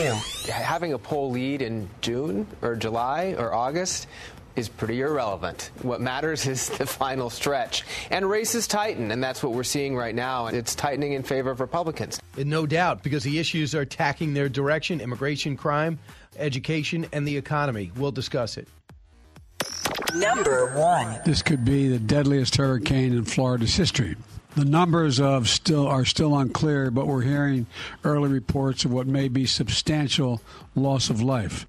That is President of the United States talking about Hurricane Ian. He has just called the governor again, so he and DeSantis are talking. We're talking historic and enduring. We're going to look at the damage being done with somebody that grew up in Florida. Shannon Bream, welcome. Fox News Sunday, of course, your best-selling books are out there. We'll talk about that in a moment. But, of course, no one has to tell you about Florida. You grew up there. Yeah, 7th-generation Floridian, and it's so hard to watch these things. I mean, there's still parts of the Panhandle reeling from Michael. I mean, thank God they did not get the direct hit. But for those who did on the west coast of Florida, there's still people I can't get in touch with. And we told ourselves before the storm, listen, you're going to lose power. You're probably going to lose some cell service. Let's not panic if we can't get each other. But, you know, as time goes on, you really worry about people. Most of my family is high and dry, safe and sound. But there are people there that this isn't just a matter of days or weeks. This is going to be months or years of trying to rebuild. Something's lost for good. And it's always encouraging to see, you know, local, state, and feds working together, putting aside politics. That's the way we should operate in these situations. And it seems to be that's the case now, as, you know, the Carolinas have to watch for their turn at this. And the coordination seems to be working well across all levels. Well, what can you tell me about Fort Myers in particular seems to have gotten it the worst. Where did you grow up? I grew up in, South Florida for the first half of my childhood, and then when I was in high school, we moved to Tallahassee. So I've gotten hit at both ends of the state. I practiced law in Tampa, and so was living in the center part of the state there. So that's why I've got a lot of friends that are involved this time around, and I have friends in Fort Myers, like I said, that we can't find yet, and just hoping and praying that they are safe. But when you look at the devastation, it's really difficult. And the problem is, Florida, you know, you face this all the time. You get used to the drill of boarding up, you know, filling up the bathtub with water, you know, disconnecting, you know, bringing in patio furniture, like you do the whole thing. But there's some people who've gotten a little hardened to it. I mean, you go through these storms so many times, you think, I can ride this out. But when there is something of this level, a 4 or a 5, like nobody should stick around. And those evacuation orders aren't meant to be inconvenient. They're meant to actually save your life. And hopefully for millions of people, that's been the case, as they were able to go away from those coastlines. So I want you to hear, in terms of being hit, Naples got really drenched. Here's what Teresa Heitman said, the mayor. Cut 5. It's devastating, but I know that we don't have the devastation like our northern friends have. I feel really honored that I had the mayor from Miami, Mayor Suarez, call me. I've had Kevin Luang, the commissioner from Fort Myers, call. They had no water. We shut down our water and sewer plant for a while to protect any type of intrusion into our water system. And I really feel blessed because we, even though I saw today more devastation and I saw floods yesterday like I've never seen before, City Hall was covered at least 8 feet, and it looked like there was a moat around City Hall. And So you got an idea. You know what Naples looks like. We've been there together doing events for Brett Baer, and obviously he knows it quite well. So Naples builds buildings, but they all, and Shannon, correct me if I'm wrong here, in Florida, they have to build them to withstand a Cat 4 or Cat 5 hurricane, right? You can't build a new building without these codes. Right, and that's the thing. The newer buildings will be clearly in the best shape. They have the best chance, but there are building codes, especially along the coast. You know, this is not a haphazard thing, and people know when they build and when they buy and they live there, this is a very real threat that every few years you're going to have to really brace yourself for. But it's the older buildings and some of the, you know, the little beach shack restaurants and places that have been there forever that really are wiped out at this point. A lot of that building is pre-new codes, and so that's the stuff that absolutely you see looks like a matchbox, just sticks that, you know, is not going to survive this stuff and has not survived this. But when you see people, you know, with alligators swimming down the street and boats on top of people's houses, I mean, this is just something that we as humans are powerless against when these storms roll in. And now you have to count on the goodness of, you know, neighbors and friends and local, state, and federal officials who are flooding in there. And, you know, there are a lot of private groups too, like Samaritan's Purse and World Help and the Red Cross that are flooding in there that we're standing by and we're ready. So it's just a matter of, in places where there's standing water, it's going to be hard to get to people. Where there's a bridge washed out, that's going to be tough. You're going to have to use boats to get to people. It's just going to take a lot of time and patience. And for some people, they don't have a lot of time and patience when you're dealing with being without medication, being without electricity. The images just tell the story. Yeah, but you know, almost the same similar challenges we had with the pandemic when it comes to seniors too. We're watching now in South Carolina. It's getting pretty rough there. It looks like it's about 7 o'clock at night, and we know it's not. So just to understand that things, and I know you'll be discussing this on Fox News Sunday, a lot of people saying this is proof it's climate change, like all these people, cut 11. Decades ago, it used to be 1 or 2 a season would happen. Now with climate change and these extreme warm waters, it's almost, you know, it's happening all the time. This storm, in a way, is kind of bad news for the people that are still trying to deny climate change as a factor. Florida Republicans deny climate change as a monster storm barrels towards the coast. This will be a first-time test for how you adapt to these new storms. And that's climate. I mean, it goes on and on and on. But you're saying we all know there was a lot of hurricanes before Al Gore was really thinking about running for for president.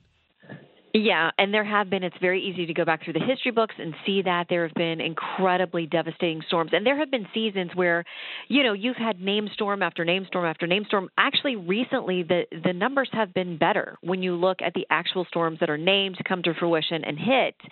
And I think all of this is cyclical. If you want to look back, just hard data, it's very easy for people to do that and just fact check for themselves about this. But unfortunately, these monster storms have existed as long as we've been keeping track, and they will continue to happen. And, you know, we've had a couple of seasons that weren't as bad in a lot of ways. And so, you know, I think people just have to look the broader term, sort of the tracking of the storms and their impact over the years, and they can see that, you know, it's very cyclical.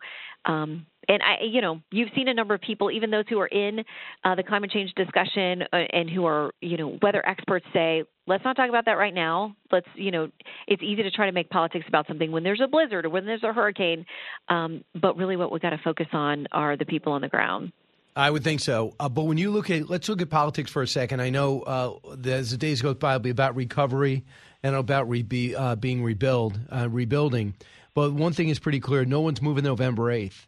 And let's see what the issues are between crime, between education, between the economy and inflation.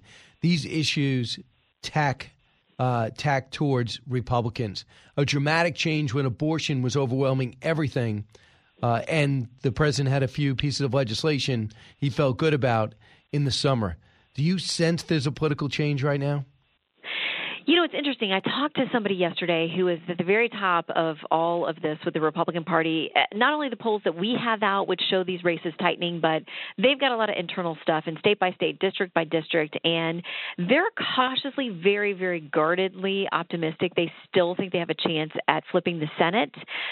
So the House obviously seems comfortable for the Republicans that they will have a win there. It's a matter of what the margin ends up being. But on the Senate side, you know, these races are tricky, and Republicans will say we have tricky candidates in some of these races that make a big difference. But when we look at what people really care about, you see it, we all see it. The number one thing in polling is still the economy and inflation, and people tend to punish the party in power when they're personally not doing well. So we'll see if that holds true. We know crime is big. Both sides are trying to argue this is the issue they own, although Republicans have the advantage on polling when it's asked people who they trust on these issues. Abortion, of course, abortion voters tend to lean much more to the Democratic side of the ticket and say that they're very engaged and have a lot of enthusiasm right now. So turnout's going to be everything. That enthusiasm gap, it's interesting because it favored the Republicans earlier in the year. It tightened up. There's a slight advantage to Democrats now. So it's all about who actually gets out there and shows up. You know, some states are already voting, and there are places where you haven't had a single debate yet. So, you know, voters have a lot to digest in the next 6 weeks. Let's. Do you have your guest list out? I do. We're going to have FEMA Director Deanne Criswell with us, obviously, as we take stock of what's happening in Florida and then through the Carolinas and Georgia as well. Georgia Governor Brian Kemp is with us. We've invited Stacey Abrams. We think she's going to be with us very soon as well to talk about his tough race and that tight Senate race there, too. Warnock and Herschel Walker there. So we're going to look at new polls, and there's a ton happening on the foreign policy front, too, with Russia, this annexation, the nuclear threat. So it's going to be a very busy Sunday. I hope you'll join us. I don't know if you can get into this in 1 hour. I mean, do you know you only have an hour show? I heard that, but, you know, I might do a Brian Kilmeade and just do like 18 hours of TV and radio per day. But I have to take breaks. I don't think you can run commercials. I mean, you have too many people. Do I have to call somebody and tell them they're canceled? No, but if you do, then we'll add you to the show. Listen, I'm waiting for my call.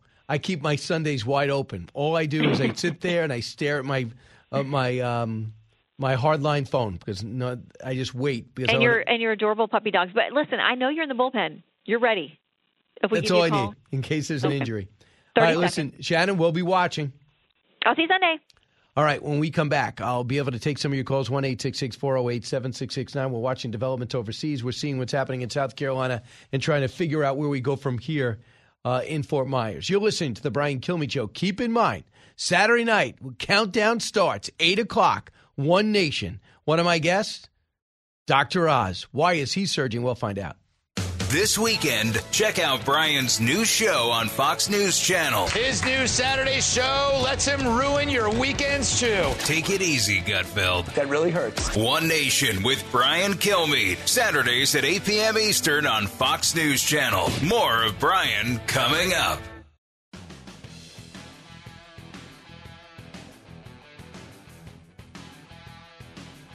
If you're interested in it, Brian's talking about it. You're with Brian Kilmeade. I'm here at FEMA headquarters to thank Homeland Security Secretary Mayorkas, Commandant of the Coast Guard Fagan, and the Commanding General of the Army Corps of Engineers, Lieutenant General Spellman, and the FEMA administrator who's become the MVP here these days. I spend a lot of time in this room, Griswold of FEMA and the entire workforce, and many other federal agencies that are working together here.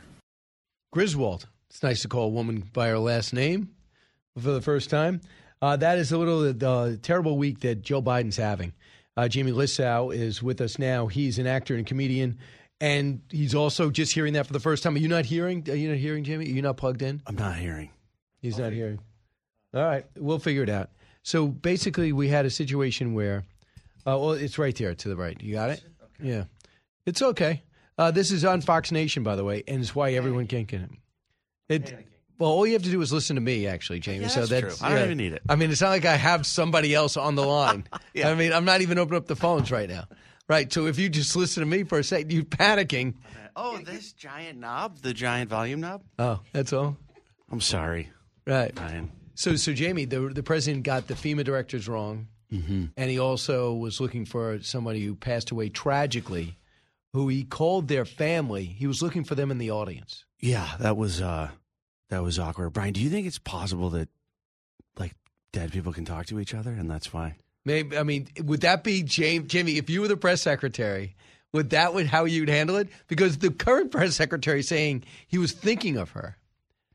It wasn't really the best answer in crisis management. That was that's another level of BS artist. Can we just call it BS artist? The press secretary, Brian. If she had said, "We're reasonable guys." If she had said, yeah, he messed up, it was a slip, he's got a lot going on, he was up last night preparing, I let it go. But for her to double down and say, she just kept saying it was top of mind. She just kept saying this phrase like it's a phrase anyone's ever used in that context before. For anyone who missed this, listen to this. This is President Joe Biden, cut 16. And I want to thank all of you here for including bipartisan elected officials like Representative Governor, Senator Braun, Senator Booker, Representative Jackie, are you here? Where's Jackie? I didn't think she was going to be here. Yeah, I didn't think she. I didn't think she was going to be here because she passed away a month ago in a brutal car accident. It's a legitimate reason to not be able to go to his speech. Right. I mean, you don't have to make anything up. So here's the spin that you were talking about. Cut 17. I think people can understand. I think the American people out there who, watch the briefing from time to time, maybe at this moment, will understand when someone is at top of mind. We don't talk much about bipartisan actions that we see in Congress at this time. And as he was naming folks, she was on top of mind, and he understands and knew that he was going to see you can lose her it, Josh. family. Is that how Jamie? Is that how you would handle this situation? I'm going to be honest with you. This is maybe revealing too much, but I had this. I'm just going to say I had an ex-girlfriend, right, who was a compulsive liar. Really, and this reminded me of it. It'd be like I would go, "Hey, did you have a guy? Was there a guy here when I was out of town?" No, there wasn't a guy here. And I go, my friend said he saw a guy leave the house. Well, I mean, a guy left the house, but there was, you asked if a guy, no matter what you say. She would roll with it and never go like, "I'm sorry, you're right." Like it reminded me of that, right? Because I would have just told that. Wouldn't you just tell the truth? I would. Well, I have trouble telling this for you in your relationship. I would, if I was her. Yeah, I would have told the truth. I would say that you're Jamie. I'm breaking up with you, and please don't cry in the house because he's still here. I appreciate that. So she has a spin arse though. I feel like if Biden pooped his pants on stage, she would go, "Hey, he's trying to save time. He's productive. We don't have time to go to the bathroom. He's trying to work for the people." Right. I think, what I really think? I think it was in the copy because he was reading along. It says Braun, Senator Booker, Representative was Jackie here? Mm-hmm. He knew there was does she care more about the speechwriter's reputation than the president? I would have thrown that dude onto the bus if that was possible. Right? Absolutely. Even if literally onto the bus. Yeah, literally. You would not like him to survive. Yeah, that was. It would have to be an electric bus. Yeah, because it's a green energy administration. Hey, listen, when we come back, Jamie will let us know the 16 dates that he put in front of me, including a couple in New York that you're going to love. He's going to be at Foxwoods October 1st. That's tomorrow. Do you know that? Yeah.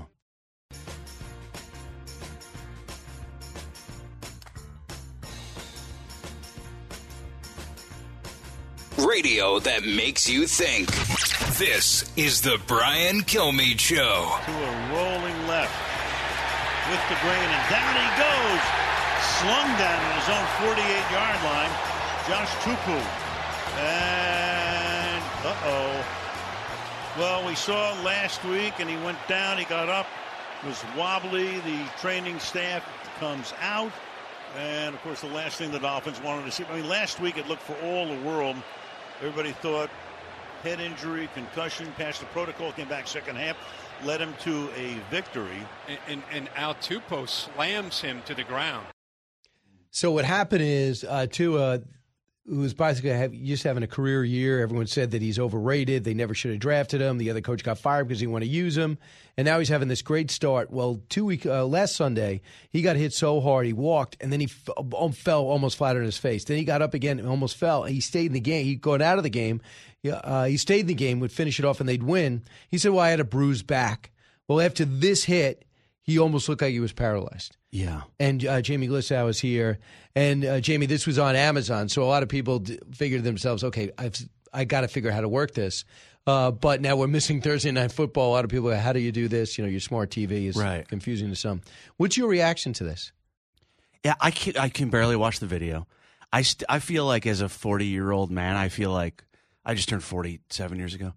But I feel like I feel like he needs people looking out for him, because if you're in your 20s and someone says you get out there and play, I think he's going to play. Like, I don't know if he knows.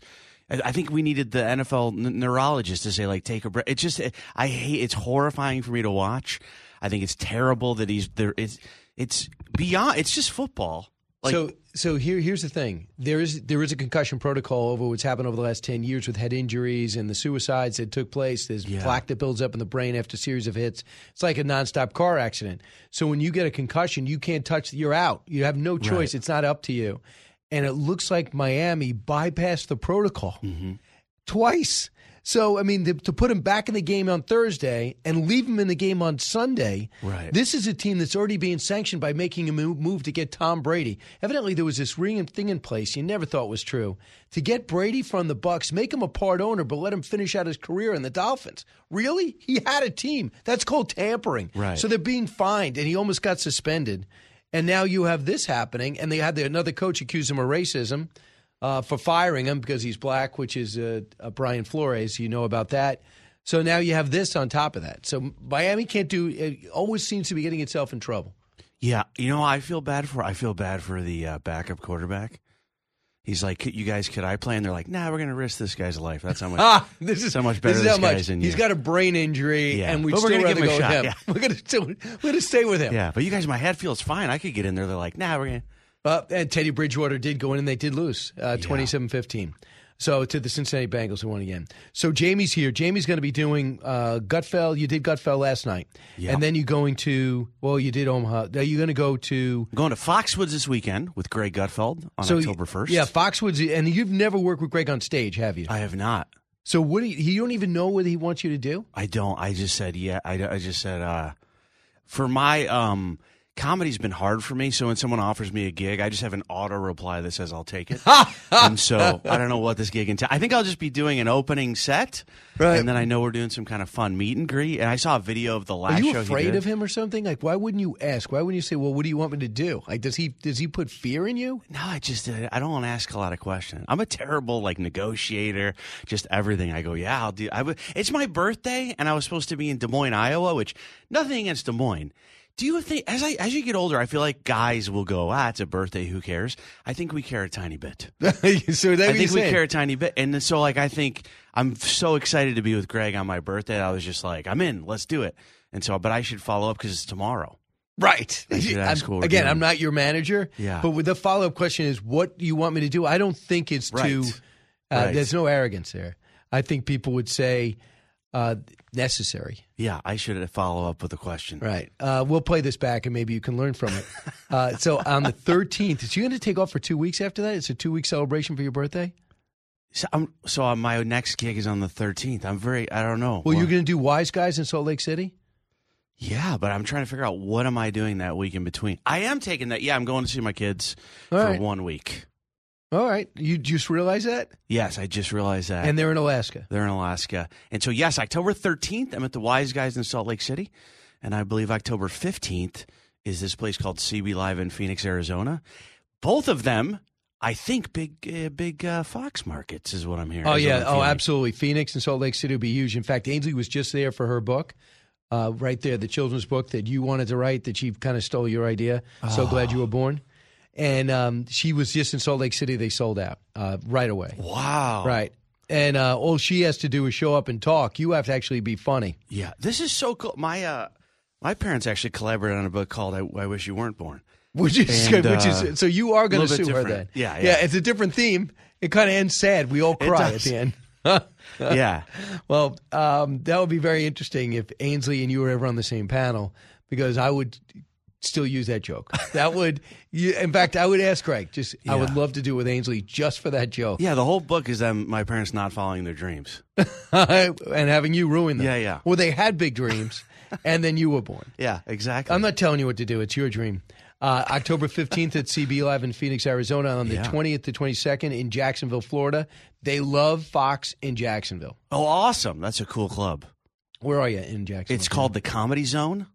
Where is that? It's in, all I know is because I know that area. I don't know if you remember, but I don't ask follow-up questions. I know, when that's I get gigs. true. November 3rd, Levity Live in West Nyack. And then, wow, you're going to work right up to Election Day. Are you going to work on Election Day coverage? I better be asked to do something. You and Hammer at the board. Yeah. And then you go to the Funny Bone November 4th and 5th. And November 10th to 13th, you're going to be off the hook in Naples, Florida. Let's hope they're better by now. Yeah, I just talked to someone over there because I was just worried, and he said the venue's okay, but it's a disaster area. Yeah, I mean, that's the richest area in the country, so they obviously people have wherewithal to get, and they also can afford the insurance. Yeah, It's so interesting because I have a house in Florida, and every time I call the insurance, one of the options is, if you're here to complain about the rise in insurance rates, hit a number. Wow. I'm going, wow, because I just got them. I didn't know they were ever low. I just thought they were astronomically high. But they must have had to double them or triple them. Wow. So now, I mean, that's some self-awareness that they have a press this button to complain about. Right. We know you're not going to be happy.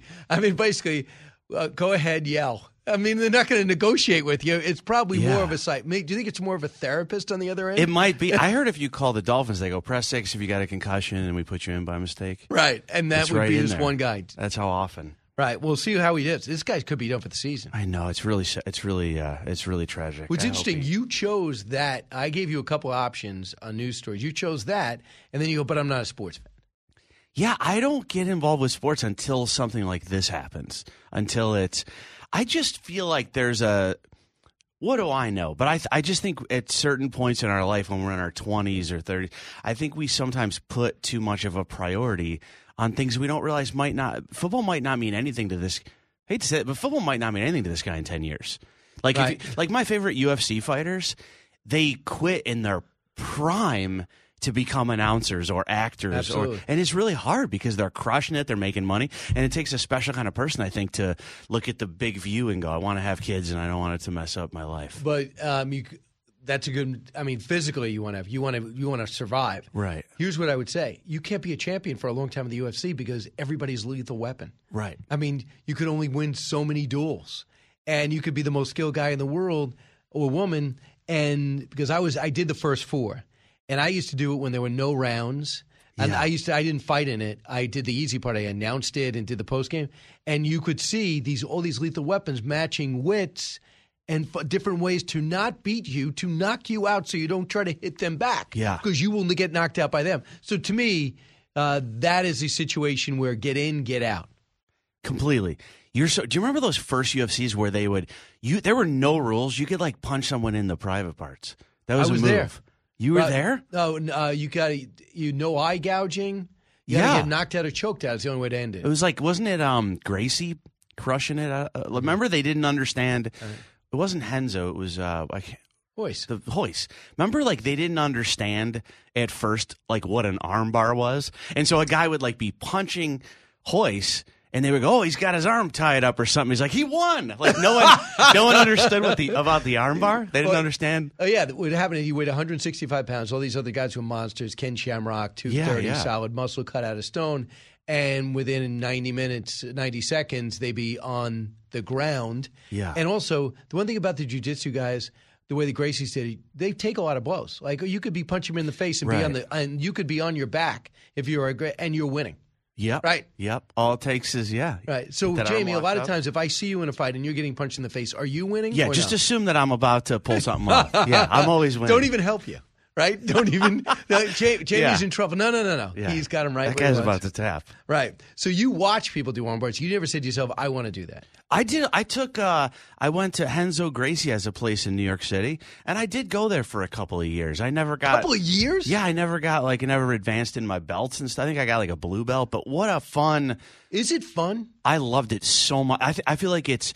You know when you have to exercise when you're older and everything seems like a chore? Yeah. Like you're like, I'm going to the gym. It was the most fun, like rolling, doing jujitsu. Jujitsu was like so much fun. It's just like time would fly by. And you're sort of fighting for your life, right? Like you don't want to get like choked out. So it's like this cardio, but it's also like this survival thing. And I absolutely loved it. You know what's interesting is that Zuckerberg went on with Joe Rogan, and he does jujitsu. Yeah. And he says he just loves it and all his friends do it. Wow. Would you think differently? Do you think differently of him now? I don't think I believe he has friends, but I think that's cool. Whenever I hear someone does jiu-jitsu, I wrestled in high school. Did you do any high school sports? Did soccer right through college. Okay. Whenever I run into someone that like wrestled in high school or did jiu-jitsu, I feel like there's a weird bond there because there were so many hard things about like making weight and like the battle and competitiveness. I always get along with everybody. But So here's the good thing: for Zuckerberg. you feel like there's a bond, but Yeah. do they? I will. Like, do they do you go, hey, you wrestled, and do you put it out there, and do they respond and say there's a bond? Because I'm worried that you think feel like there's I'm a bond. forcing it. Yeah. That's what I mean. Because you're the same guy with no follow-up questions. That's when a Greg really good says, point. "Would you want to go to Foxwoods?" So, I mean, how am I supposed to trust your instincts on this bonding with sports? That's a good point. Do you ever notice at UFC? I saw a UFC fight last night. I was just watching like a replay of one. Sometimes after they fight, they try to fight each other. Have you ever seen that? They go, "Get over, I'll fight this guy." How do you stop a fight? You're like, fighting, you guys right? just fought for 50. But you lost. Right. You can't fight the guy now. That's it. Holyfield had the best response when they said, he bit your ear. And he goes, yeah, he's mad at me, but we're in a fight. And like he did, I laughed out loud, and I'm like, we're in a fight. What else do you want? That's amazing. It's not like we're at the library Right. and things got out of control. So we were talking about, we pulled out passion for late night TV, especially you. It used to be the place where comedians made it. Yeah. I was talking to another comedian, John Chris, last week, and he said a friend of his went up on Tonight Show. His ticket sales didn't budge. Yeah. It's just that you got to do it on your own. You do it on YouTube. You do it. Things have certainly changed. So one of the places that wasn't doing stand-up, I know, but one of the places where you really arrived is if you were in Jon Stewart with The Daily Show. Yep. That was totally different with Trevor Noah. Here's Trevor Noah making the announcement last night after 7 years, cut 33. Everything we've gone through, the Trump presidency, the pandemic, just the journey of, the more pandemic. And I realized that after the 7 years, my time is up. But in the most beautiful way. He's honestly. done. What do you think? What's going on? I thought he was terrible. I mean, just terrible. It's tough following Jon Stewart, who doesn't like me and hates his network, but he uses network. But he was creative, funny. I mean, I looked at that where he found sound and did stuff. I'm like, these great writers, great performance, point of view, place to go. Even though, he does not have positive views of anybody in this channel, maybe outside Bill O'Reilly, who seemed to like a little bit, and Judge Napolitano. But I could appreciate him. I looked at Trevor Noah. I never thought his jokes were clever. They're like Mack trucks coming down the street, and we know he doesn't like Trump. And it was, and during the pandemic, it was unwatchable. It was. Absolutely. But he sells out arenas. Sells out arenas. Why do you think he's leaving?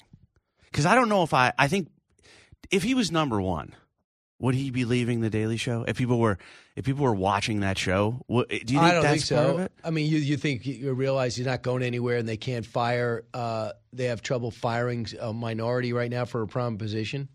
I don't know. The other thing is he's got this thriving stand-up. Yeah. I mean, I just told you I was walking by where the Magic play. I don't know what they call it now. It used to be the Amway Center. Maybe it is.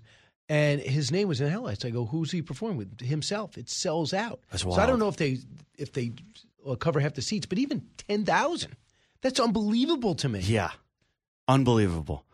I do, not to brag, but a lot of my shows are standing room only if we remove enough chairs. Right. That's I did not know that. Uh-huh. See, again, and you're not bragging. It doesn't come off No, cocky. just reporting the facts. You know? Right. But again, as yourself. And the other thing I'm admiring about you talked about what you were watching on television. You have total control of what you watch on television. Right? Yes. What is that like? You like mean to know that you could put on sports? You could actually keep the TV off. What is that like, controlling the TV? Because you can't control the TV because of a lady? Right. I will come in and like, really? Watching the news again? Well, yeah, I'm hoping to make sense tomorrow. Right. Right. So, I mean, doing but my every time homework. it's like, no sports. Really? You don't want to see me happy at all? Yeah. Right? I mean, Aaron Judge is going for 61, and I care why. This is the give and take if you live with somebody. I tell people all the time, because I recently got divorced, and people go like, oh, I'm so sorry. And I go, no. Oh, no. There's a lot of good. Like, I'm not saying I'm happy. I don't want any start. Of course. Because this is on WABC.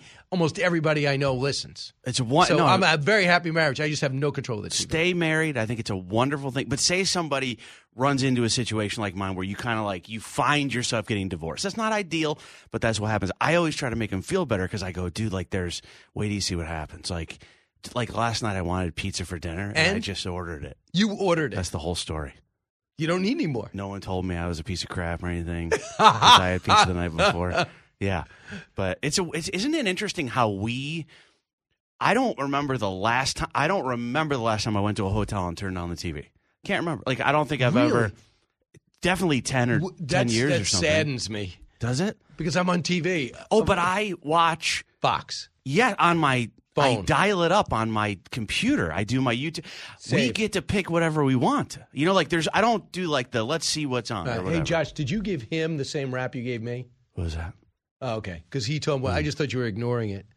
Because we have to wrap. We're going to come back for a couple more minutes to the other side. Yeah, I have to ask you about Tom Brady, his relationship. Back in a moment. Giving you everything you need to know. You're with Brian Kilmeade.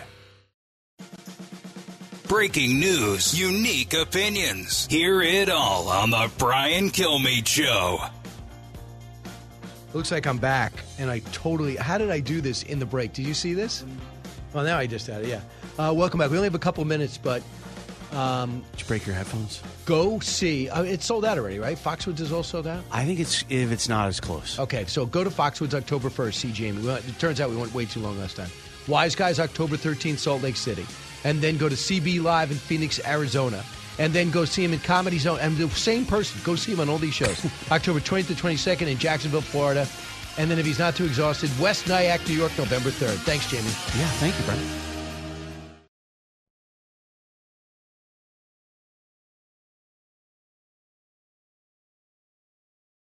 From the Fox News Podcasts Network. In these ever-changing times, you can rely on Fox News for hourly updates for the very latest news and information on your time. Listen and download now at foxnewspodcast.com or wherever you get your favorite podcasts. Listen to the show ad-free on Fox News Podcast Plus, on Apple Podcast, Amazon Music with your Prime membership, or subscribe wherever you get your podcasts.